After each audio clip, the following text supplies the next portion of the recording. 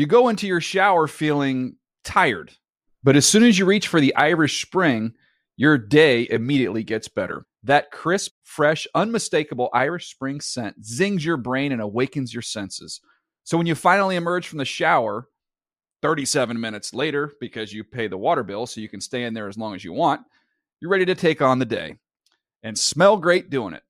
Irish Spring Body Wash and Bar Soap. Fresh, green, Irish. Shop now at a store near you. Are you looking for the perfect move-in ready home this spring season? Now's the time to buy at Fisher Homes. For a limited time only, enjoy below-market interest rates starting at 5.375% APR, 6.139% APR. With these exclusive lower rates, you can save hundreds on a move-in ready home and start enjoying the benefits of home ownership even faster. Schedule your personal tour with one of our new home specialists at FisherHomes.com and make this spring the season you find your perfect home sweet home. Financing provided by Victory Mortgage, LLC, NMLS 461249, Equal Housing Lender. This is Amy Brown from 4 Things with Amy Brown. Today, healthier is happening at CVS Health in more ways than you've ever seen. It's wellness destinations for seniors, including select locations with Oak Street Health and CVS Pharmacy. It's doctors, nurses, pharmacists, and everyone in between offering quality care and support virtually, in person, and on the phone. It's in-home evaluations through Signify Health and meeting mental health needs through Aetna. And those are just a few of the ways that healthier is happening. To see more, visit cvshealth.com/healthier happens together. CVS Pharmacy, Oak Street Health, CVS Specialty, Signify Health, and Aetna are part of CVS Health. Eligibility and services vary by location and individual. Coming up on Huddle and Flow. There is no career. And let's just be honest. I haven't coached in 3 years. If it wasn't for Marvin Lewis, I wouldn't have been coaching anyway after I left Oakland. So let's just be very honest about what has gone on. And that's why I feel like it's so important to tell the story, and not just about my career. I have kids. I have kids who look up to me who walk through this just as well. And their dads got to sit there and not be honest about what happened. I mean, to me, what bothers me the most, I'm telling the truth and can back all of this up, and everybody sees it as a problem. The truth in this world is now a problem. You're not supposed to be able to tell the truth. That's next on Huddle and Flow.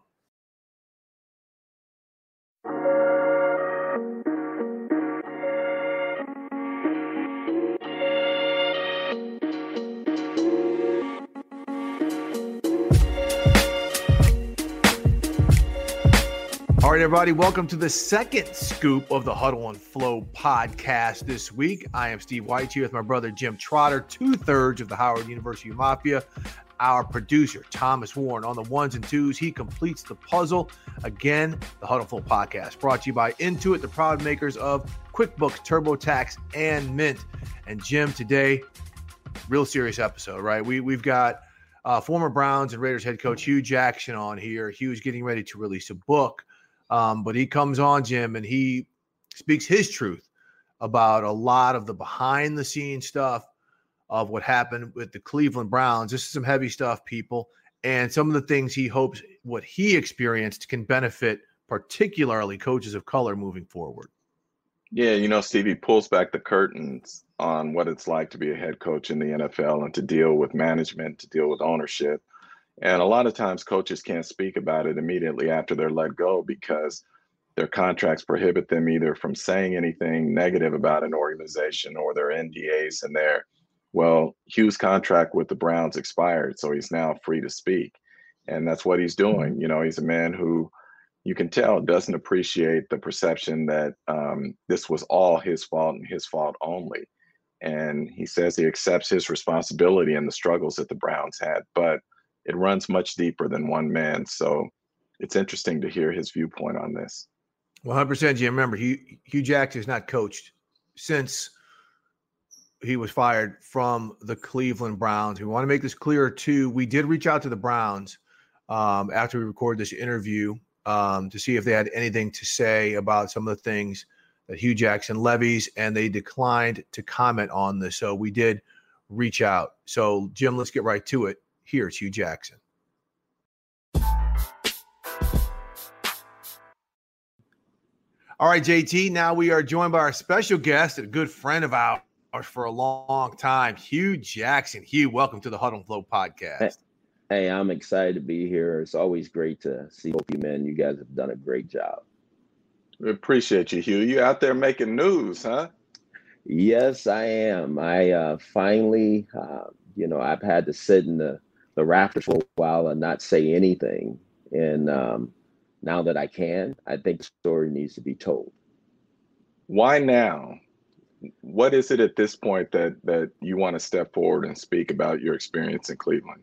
Well, Jim, it goes back to just what I said. I mean, everybody's been creating the narrative of what went on in Cleveland during my time. And I could not say nothing, bound by contract and those things. And I felt like people didn't know. I've been buried. I've been vilified as a bad coach, didn't know what I was doing, just the whole 9 yards. And so there's only so much anybody can take. And it is not just for me. When I look at it, it's also for the minority coaches that are coming up. I don't want to see this happen to anybody ever again.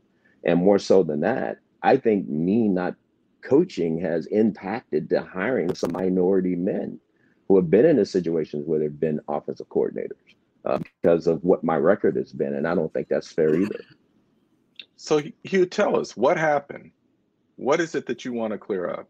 What I wanted to clear up is what I went to Cleveland to do is not, and what they told me we were going to do is not at all what we did.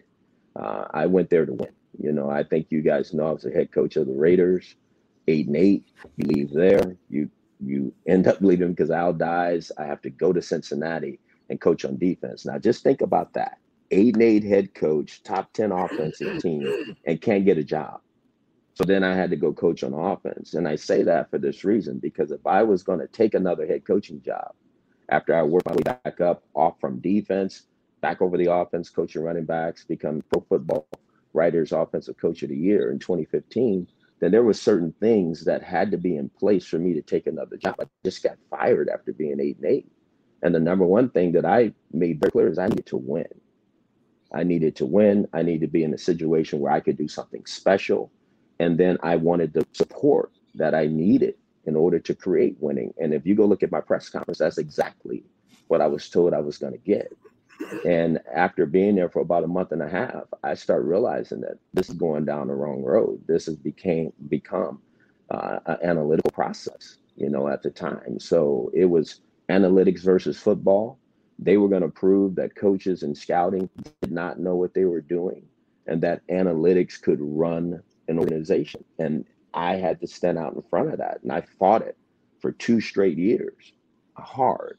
I have documentation where I wrote the owner several times about this needed to stop because I knew it was going to kill careers, going to players, coaches, everybody. And it was going to all of a sudden turn the fans on me. And that's exactly what it did. Hue, can you real quick, Jim, before we get there, I just want to, and I've got 2 here, but first off, okay, so when you were going through this process, Hue, because I remember this like yesterday now, what did they tell you was going to be the plan? And you said it took, a month and a half before you realized, you'd been hoodwinked. So what was the original conversation about what was going to happen with the process of you being their head coach? We're going to get to winning as fast as we can. We're going to give you the resources that you need. We're going to hire a experienced GM to pair with you in order to get this organization where it needs to be. And whatever other resources we need, we're going to supply you. Okay, so before that, because I remember this, because I remember when you took that job, I think a lot of us were like, why? Because we knew what the Browns were before we got there. We knew how good of a coach you were. And I know you had interviewed, I believe, for the Niners and a couple other teams. So was this a situation where you were like, I'm not going to get offered any other head coaching jobs, so let me go to this one, even knowing what the reputation of the Browns was? And Steve, I appreciate you saying that. And I didn't know what the reputation was. And I was going to get offered by I did have other opportunities. I made a decision based on what was shared with me. I mean, I want to make it very clear. As a minority coach, I knew I couldn't go take a job where I was going to have an opportunity to lose. And nobody would do that. Nobody would do that and kill their own career. So obviously people were saying the things to me that needed to be said in order for me to feel comfortable in taking the job. I could have stayed and had a chance to go to New York. I could have stayed in Cincinnati and became the head coach there. So it wasn't that I didn't have opportunities. I wanted my own opportunity just like anybody else would, but I did it because I was told and promised certain things that didn't come to fruition. Hugh, can you give me and the audience an example of where football ran into analytics that they would understand? Okay, so when you think about analytics, the analytic process is it's all about historical data. It's about taking the data and comparing a player to where they are now to potentially where they could be in the future. What people don't understand, someone has to input that information. Somebody has to give it the subject matter. And if you don't take that from coaches who have the experience and wisdom of having done it, then it's probably not going to come out very well. So what was really happening, they was creating their own formats on how they wanted to get this information, and they were not using the coach's wisdom and knowledge. So again, and I have nothing against the player at all, but you take Cody Kessler, who we drafted in the 3rd round. The information said he was going to be a great player. But when you look at it through my eyes, through an experienced coach who has coached quarterbacks, I didn't see that. I saw a really good quarterback at USC, was a really good college quarterback. Could he transcend and be the time quarterback in the National Football League? I did not see that. But their data points say that he would be. So that's where you start to have analytics versus coaching. And analytics are now telling the coaches what is good. It's not the coaches telling analytics what is good. Hugh, take me back to the Myles Garrett draft. I'm particularly interested in that with the stories I've heard. What was that process like, and how did it play out? It was really hard. I think everyone knows that we were needing a quarterback, and we were. And Mitchell Trubisky was seen, by the organization as the best quarterback in the draft. I did not agree with that. I thought Myles Garrett was the best player, period, because I think he's a generational talent. I think everybody knew I stood on the table and fought extremely hard for Myles Garrett to be on that football team. Whereas at the last second, I think the other side came around and said, Hugh's right. But it was a lot of bickering back and forth because I was not going to publicly or privately support the decision if we took Mitchell Trubisky, because I didn't think I didn't think he was the first pick of the draft quarterback. But Hugh, I want to be clear. I want to be clear on Right. this. The organization was prepared to take Mitchell Trubisky #1 overall, correct? Oh, absolutely. There's no question about that. Okay, so look, right now the Bears have been dragged for years for trading up to take Mitchell Trubisky and passing on Deshaun Watson and Mahomes. The Cleveland Browns, look, it was almost universal, Hugh, talking to people, that Myles Garrett was the best player in the draft. Mm-hmm. And the Cleveland, now who was, if you don't mind, since we're telling you, who was pushing the hardest for Mitchell Trubisky, and who did you have to flip to get to Myles Garrett?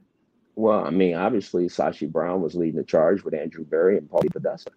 I mean, the same people. That's what gets me today. The same people we're talking about, other than Sashi, are in paid positions and running the organization today. So I don't understand, And so obviously they were doing something right. They were figuring out something, but I think in real time they were figuring out what they could do, what would work in this process, and what wouldn't work. And that's why we're sitting here today having this conversation. How did you flip them? But that's the thing. You say flip them. I think I was very strong first in my not going to support it. I wasn't going to stand back out there again and make the mistake. I've been vilified about saying just trust me on Cody Kessler, right? Mm-hmm. I was not going to stand out there. We took a quarterback first overall that I didn't believe in and say, I'm with this all the way like I did with that. I wasn't going to do it anymore. So I told him I will not privately or publicly support it if you take Mitchell Trubisky. Here's the other thing, Hugh, and I know you've talked about this, excuse me, elsewhere, that you were prepared to walk away from the Browns. And they persuaded you to stay. The owner, Jimmy Haslam, persuaded you to stay in part by offering you an extension. Yes. Take us through that process and what was going on and how that played out. Well, we had played the Minnesota Vikings in London and came back and very honestly had a meeting. There was a group of players, I'm not going to get into depth of what it was, that had a meeting with ownership, with Jimmy and D, and told them how they felt. And which was what? Again, that they needed to improve the roster, that we needed better players, that we needed to be in a better situation. I mean, these players, and like I said, I'm not going to get into names, they knew and understood what was going on. They could feel it. I mean, you're a player that's competing, you're giving your all, you're practicing, and now you don't have an opportunity to win. You don't want to continue to put your body out there on the line like that. So now here we go. And that same week, which is right around October 30th, I was offered a contract extension. What people have to understand is I was in the room with my agent and my wife at the time. So this is not BS. I mean, I laugh the way people think, well, there's no way this could have happened. Jimmy D was there.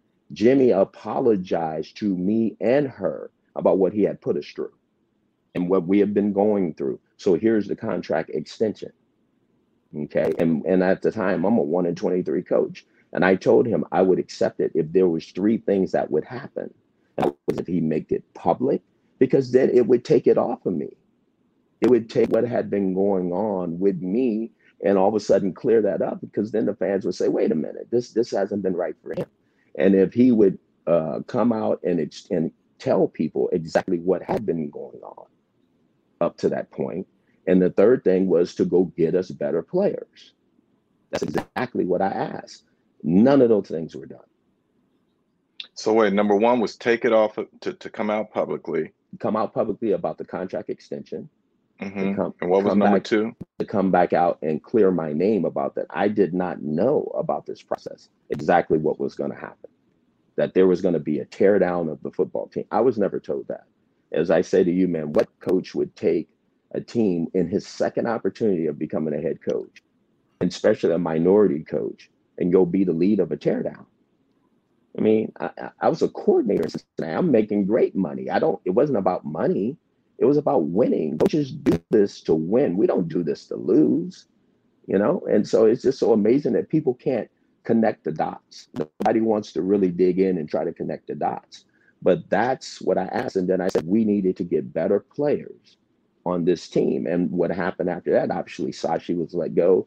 In came John Dorsey. And there did become a more influx of players into the organization. So what happened from that point? Why did it not improve? It didn't the rest of the year. Well, you can't make any changes or trades. We're past the midway point of the season now, right. And so again, go look at the roster we had. We had 3 quarterbacks that had never won a game in the National Football League. But I'm supposed to fashion a way and fix a way to have them win, which we, the staff, the players, and I'm not putting down any players. Even when I talk about Cody Kessler, I'm not. They're all great people. But winning in the National Football League, it takes a certain type of player in order for you to win. Players, I should say. And I think we all know that. And that's what we were missing. Hugh, when we talk about analytics a lot of times, look, analytics are part of the NFL. Usually it's for situational football and things like that to the teams that apply it. Of course, some of it's for player acquisition. But it sounds here, the way, if you could just explain, right, for people who may not know, because I will lay it out in this simple terms, and you may have a receiver in college who's averaging 9 yards a catch, and he's super fast and everything else. So everyone thinks this is a game breaker. When those yardage totals could simply be because he ran nothing but go routes, right? He's not a catch and run guy. He's not a great route running guy. And that's where the football coaching comes in.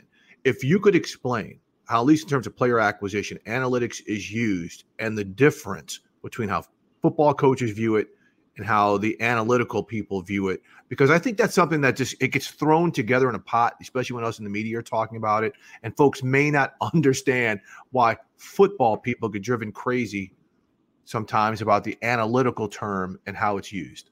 Absolutely, because when you think of analytics, it is all driven by numbers.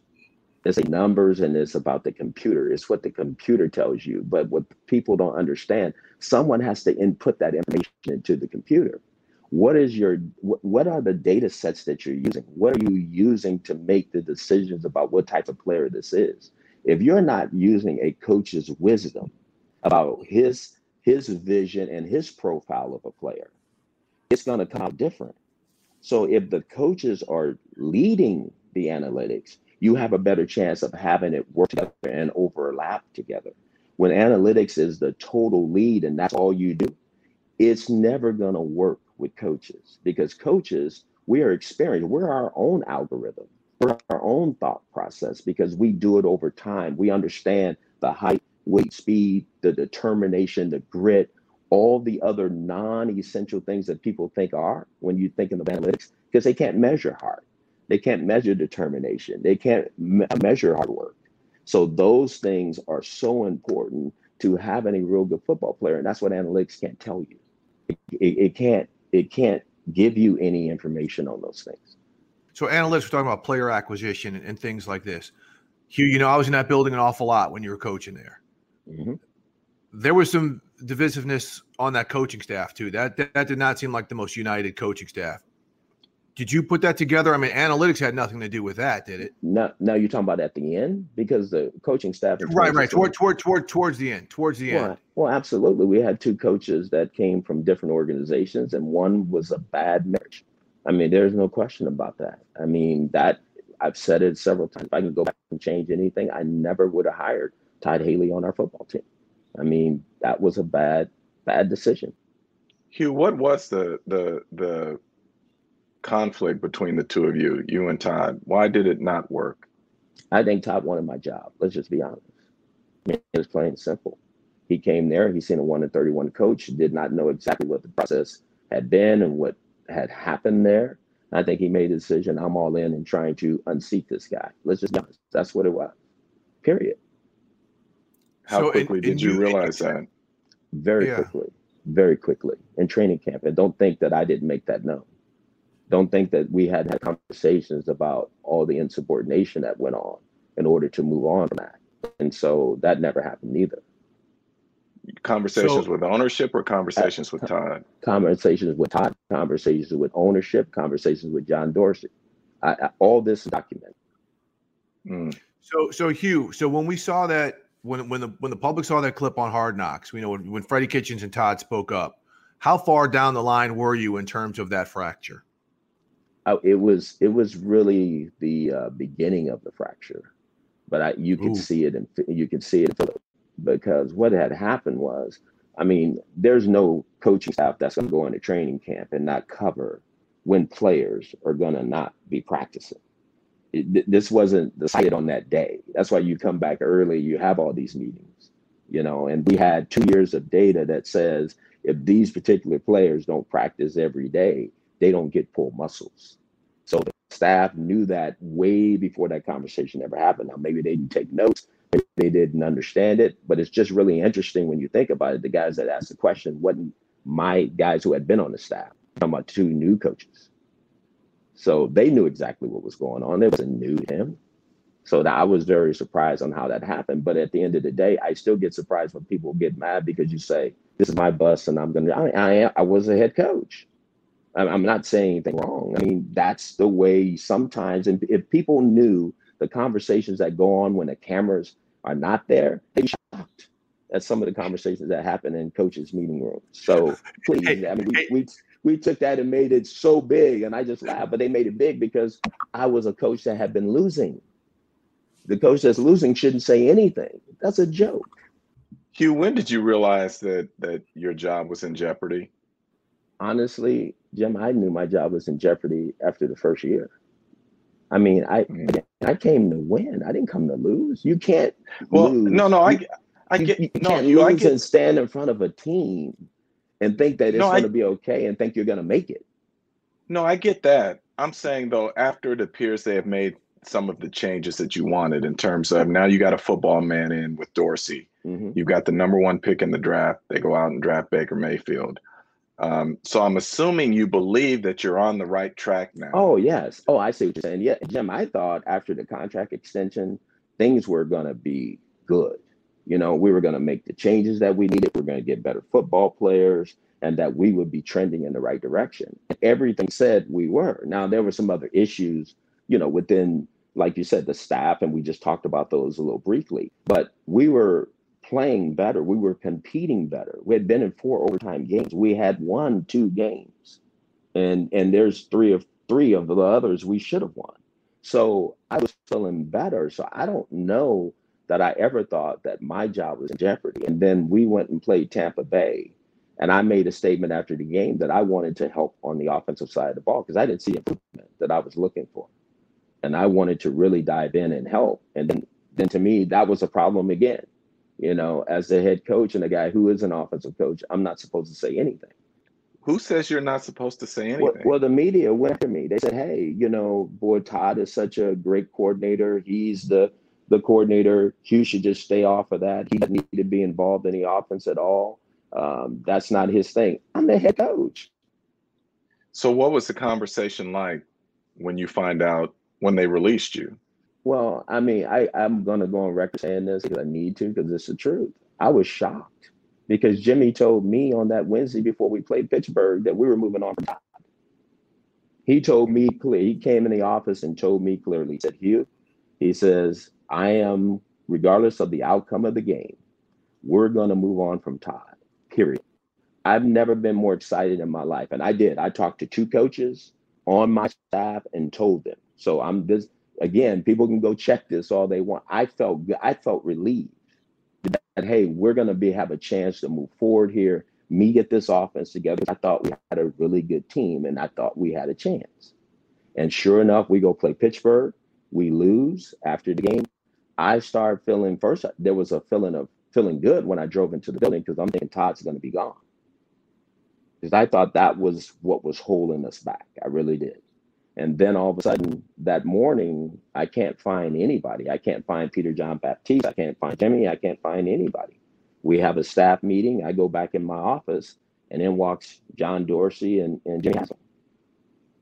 And that's when they proceeded to tell me that they were moving in a different direction. But I got pissed off because I'm listening to John Dorsey tell me I lost the team. You got to be kidding me. Lost the team? And we're playing 4 overtime games and competing like we were competing? No, I have a coach that is creating an issue on offense that I need to get rid of and move forward and get this offense to where it needs to be so we can play complementary football. Why do you think that Jimmy Haslam flipped? I have no idea. And again, when you look at it, because what he told me in the meeting, he said he was losing. And I was very clear with him, Jimmy, the losing? I mean, here was forced losing for 2 years that I stood in front of for the organization and took it. So now when we have a chance, we have better players. Now you're going to tell me it's time to go. That made no sense to me. Hugh, here's and it's interesting, you know, hearing you tell all this and spill all this. So clearly the acrimony with Todd Haley. And then you have the situation, I can't remember, it was later that season or next season. You guys, you're back with Cincinnati. Baker Mayfield doesn't shake your hand and says some things. And you said you were surprised by that because you thought you were cool with Baker. Do you think the stuff with you know, that was Todd Haley who had maybe poisoned Baker against you? Or do you think, you know, why was that? Because I remember your initial comments like, I thought me and Baker were good. I don't know where that's coming from. I'll be the first to tell you, see, I don't have the answer to that. I don't know if what happened or how it happened, but I wouldn't be surprised if some of all those things are involved in it. Because at the end of the day, I did not see anything like that with Baker. I mean, I was the one to help draft Baker #1 overall. I didn't coach Baker. I wasn't Baker's play caller. I spend in time with Baker? Not a lot. It's only one time I brought him in after the first game of the year and sat down and watched football with him. Other than that, that was really it because he had a new quarterback coach. Obviously, Coach Zampese was there, and then Todd Haley was the coordinator. So I had to to me, my presence, I felt, would have overshadowed everything if I just stayed over there and started coaching. I needed to let them be the best version of them. That was me delegating authority. And so when I look up, now this guy is acting like this with me, I was a little surprised. Hugh, I'm curious as to your concern, if any, about coming forward now and what it could do for your career. There is no career. And let's just be honest. I haven't coached in 3 years. If it wasn't for Marvin Lewis, I wouldn't have been coaching anyway after I left Oakland. So let's just be very honest about what has gone on. And that's why I feel like it's so important to tell the story, and not just about my career. I have kids. I have kids who look up to me who walk through this just as well. And their dads got to sit there and not be honest about what happened. I mean, to me, what bothers me the most, I'm telling the truth and can back all of this up, and everybody sees it as a problem. The truth in this world is now a problem. You're not supposed to be able to tell the truth. No college opportunities either? Or do you want to bother with college? Oh, I would go to college in a heartbeat, but I haven't had a chance at really anything, to be honest with you. I mean, and I understand why. People think I was that 1-31 coach. You're the one who, and I was a part of it. I take my responsibility in it, but at the same time, to say it's just me, to me, that's not right. Let me ask you this, Hugh. With you saying you don't want other minority coaches to walk into situations blindly and get licked upside the head. Jim and I, we had David Culley on from who took the Houston Texans head coaching job. We all have heard, we all have known, we've talked to people about the dysfunction going on down there. David Culley was the only black head coach to get hired this hiring cycle. I'm just using him as an example because we wish him, he's a wonderful man, and we wish him the best. But it seems again that a black head coach is getting a situation. The only situation offered to him is one where he's a placeholder for the next guy because he's going to be going through a teardown like how you went through. When you see a situation like this, and again, I'm just using him as an example. Is this another reason why? I mean, again, maybe it's not him, but you're coming out and speaking like, guys, not every job is a good job. Something that Jim has said since we started this podcast and before then. Is this kind of the warning shot you want to fire so future people don't walk into situations where they've got a saw getting ready to split them in the head? Oh, absolutely. And you better truly understand your contract. I mean, I know agents are responsible, but you better make sure you truly understand your contract and what you're hired to do and what decisions you're going to be able to make. But you said it. I don't want guys to ever go through this because it's painful. And if you're put in a situation where you can't, I mean, everybody say, just leave, right? Where are you going to go? I mean, you have nowhere to go. So you have to either stay and fight it and try to get it right. Or did the people who hired you, did they flip? They do an old bait and switch at the last second, and now you're in a tough spot. So I think guys got to really make sure that they dig in and understand and ask those deep digging questions before you take these jobs, but have your eyes and ears open to everything. But is it really just a matter of asking, or is it a matter of potentially having to get things in writing? Oh, you have to get them in writing. There is no, if it is in writing, it's not going to happen. I don't care what it is. It better all be in writing.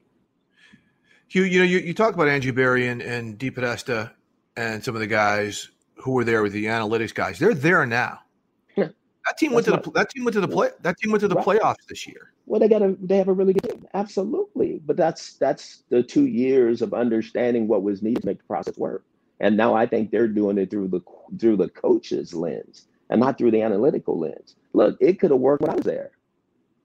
There's no question, but you have to work together. You can't have a different plan that the coach has.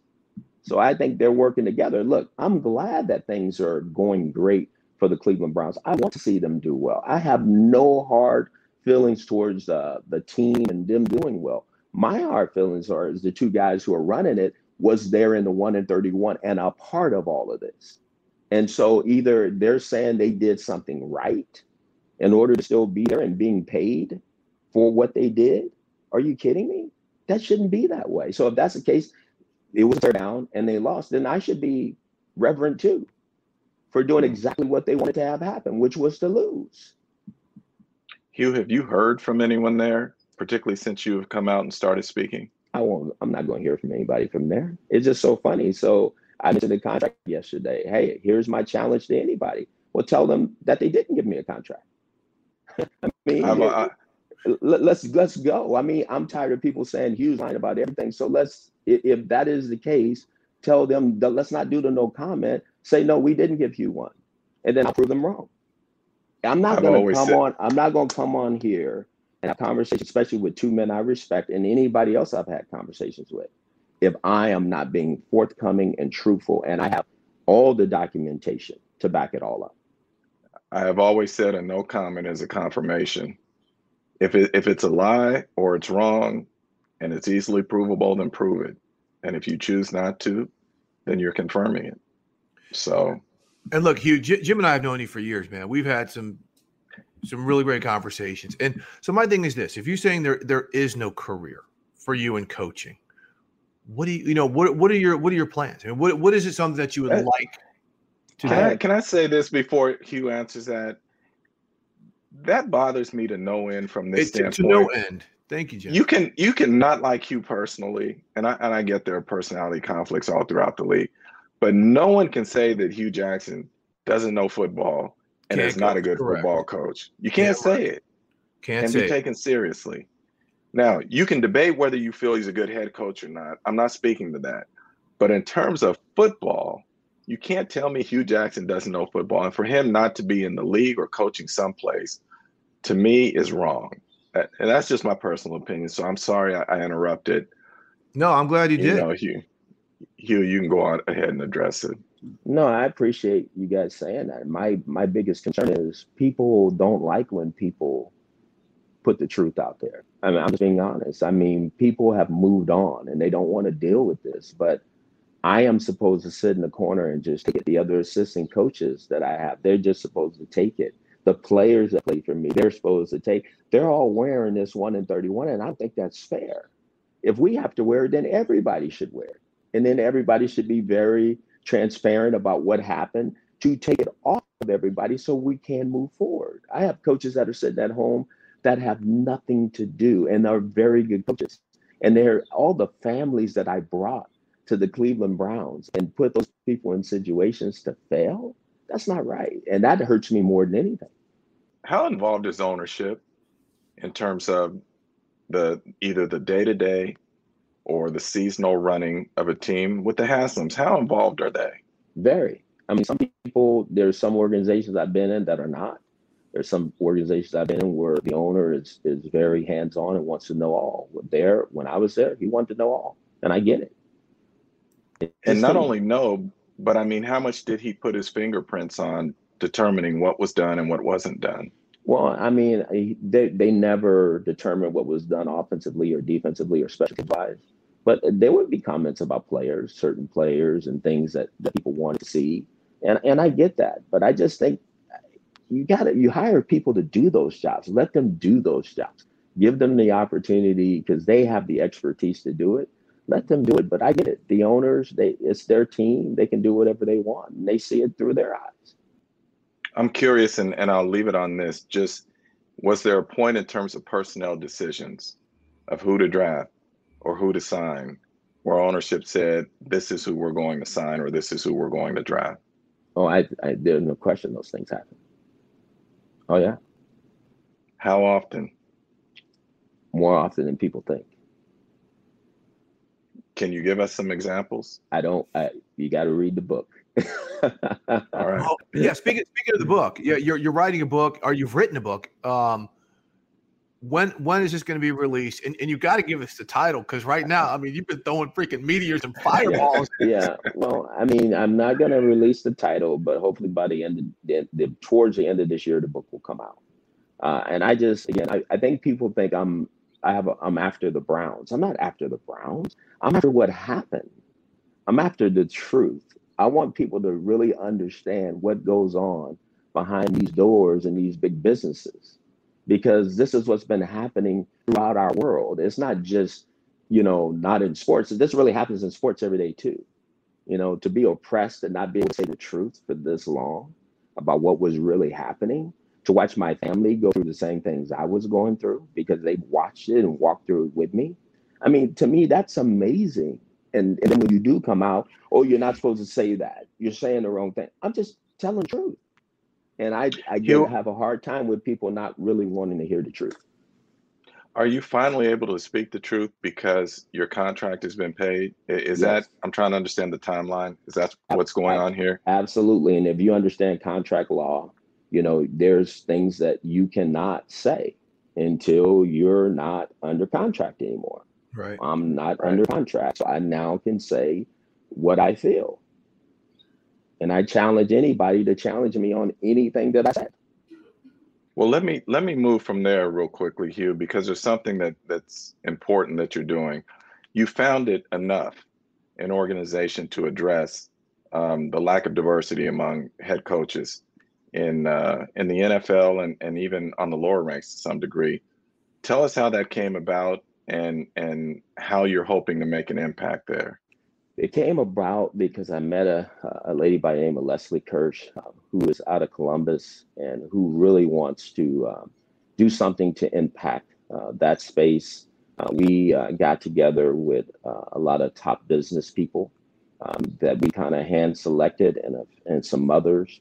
And we came together to start trying to have dialogue on how to find real-time solutions for the situation that's going on with diversity and inclusion.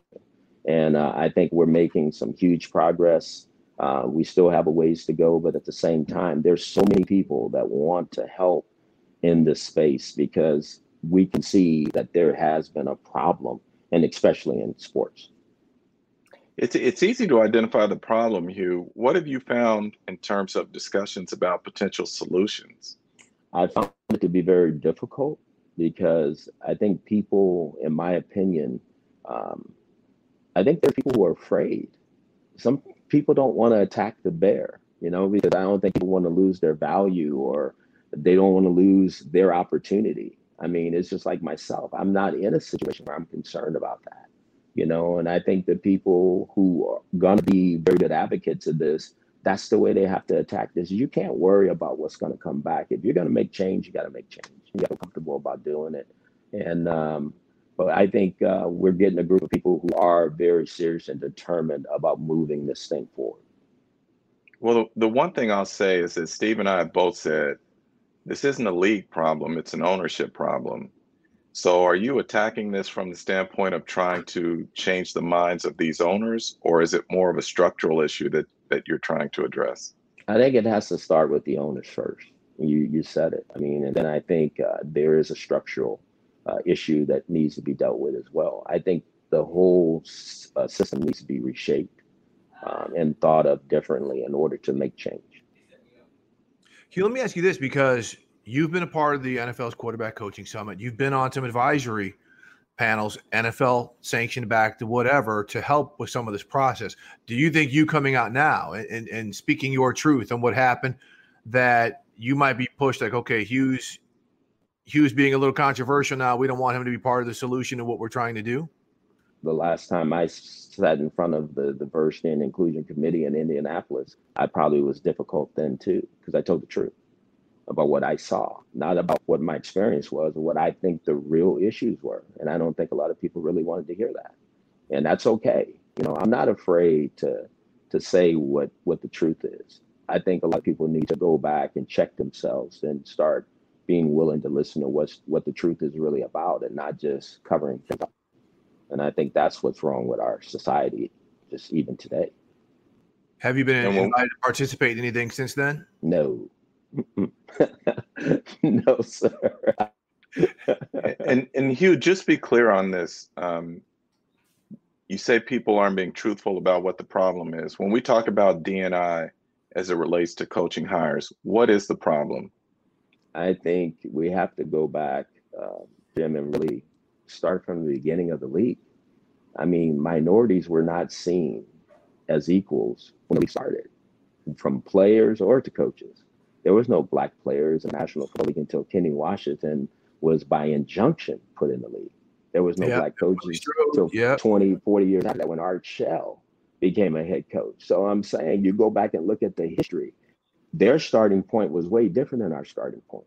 And so you have to understand that. You have to walk back through that and understand all the bias that went on way back then so that you can really talk about it now and try to find real solutions. And people don't want to do that because I don't think it's about those things. It's really about money. The league is still growing. The league is still making a tremendous amount of money. So in everybody's eyes, why change? But if you're going to put it out there that this is about diversity and inclusion, then you have to do something about it. And in order to do that, you need to understand the history of the league, when it started and how it started, in order to do better, to think better and to do better. And I don't think people want to do that. And Hugh, I would say that it's not just about the coaches or the players. It is about the NFL, period. When you look at the league office, when you look at the team front offices, the executives. So it's funny. We focus on coaches and general managers, but this is a problem that's so systemic and it runs so deep. And again, it's not just the NFL. I want to be clear on that. Absolutely. This is business across the country, major corporations and whatnot. But as you say, and I've said this too, if you're not going to be honest about it, and if you're not going to look in the mirror and say, we've got a problem, how are we going to correct it? And not just how are we going to correct it, but we're going to be intentional about correcting it. I don't know that it gets much better anytime soon. When we do it to ourselves, that's even worse. That's what I'm saying. I mean, I was a coach of the Cleveland Browns. Andrew Berry knows the real. Okay. And he is a black man. That's what hurts. Okay. Where are you at in this process for Hugh? Forget everything else. Like you said, whether you thought he was a good head coach or whatever, he's still a man with a family. Where are you at in this? Oh, well, I'm mad now because she was telling the truth. That's a problem. That shouldn't be a problem. Where are you at? So we don't pick our brothers up. We say we do. We don't. And that's amazing to me. Well, that's a strong point. And Hugh, I'm going to button it up on this because one of the reasons that Jim and I, once we afforded the opportunity of this podcast, because we're two cats who just don't hold back. I mean, we want people to come on here and speak your truth like you came on here and spoke your truth today. And I think it's important that people hear all sides. You talk about representation. You talk about things like this. You talk about Jim, as Jim just alluded to, going on to Zoom meetings with management. And you ain't see no managers who look like you. People who, come in and show a strength of force just by looking at the images on the squares on the Zoom meeting. That happens across the board. So for you to come out and to say what you have to say, knowing, like you say, that you think the career is over, it takes a lot, brother. And so, we just want to thank you for coming on and speaking and doing what you do. Well, thank you. One thing I think you both know about me, I'm not afraid. It's part of life. Somebody at some point in time got to stand for the right things. Until then, nothing's going to change. And that's why I appreciate you guys. You guys do not hold back. And I think that we need more of that, because if we're going to change it and if it's going to get better, it's going to be because of people like you guys who are willing to put people on the platform to really tell their truth. And they can feel comfortable in being very honest and transparent about what really goes on. Appreciate you coming on, Hugh. Thanks so much, Hugh. Appreciate you, bro. All righty.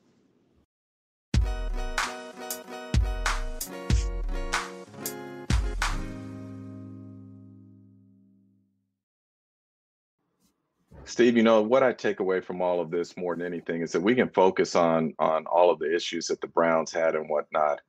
But what bothers me most, I think, in this process is that a good football coach is not coaching.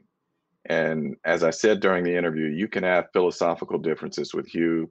You can have personality differences with Hugh. But the one thing I do know in terms of being a football coach and coaching offensive football, the man is one of the best at what he does. So from that standpoint, I'm disappointed that he is not coaching someplace because he should be.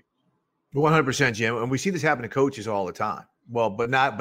I think this is kind of a bigger circumstance because Hugh was the face of everything that went wrong with Cleveland, and he wasn't the only one involved in this. And he is a damn good coach. I first met Hugh when he was the offensive coordinator for the Atlanta Falcons under Bobby Petrino. And he went through a lot there. So this man has paid his dues. He's gone through a lot. And it's a shame to hear him, even though it's a reality, probably him to say, his career is over, his coaching career is over, and him sound so defeated in that. So, again, this is Hugh's truth, what he wanted to speak, what he wanted to say about this, Jim. And again, we'll see where this goes for him moving forward. But he had this platform and he said what he wanted to say. Yeah, definitely. So anyway, we wish him the best, and we're going to move forward here now. And, once again, we thank everyone for listening. We thank everyone for subscribing. Continue to leave us messages about who you want to hear from, what you want to hear about.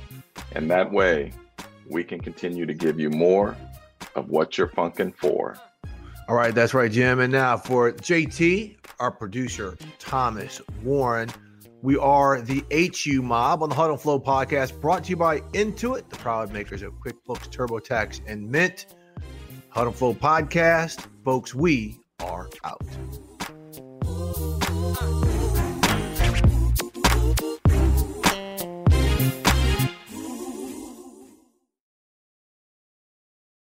You go into your shower feeling tired, but as soon as you reach for the Irish Spring, your day immediately gets better. That crisp, fresh, unmistakable Irish Spring scent zings your brain and awakens your senses.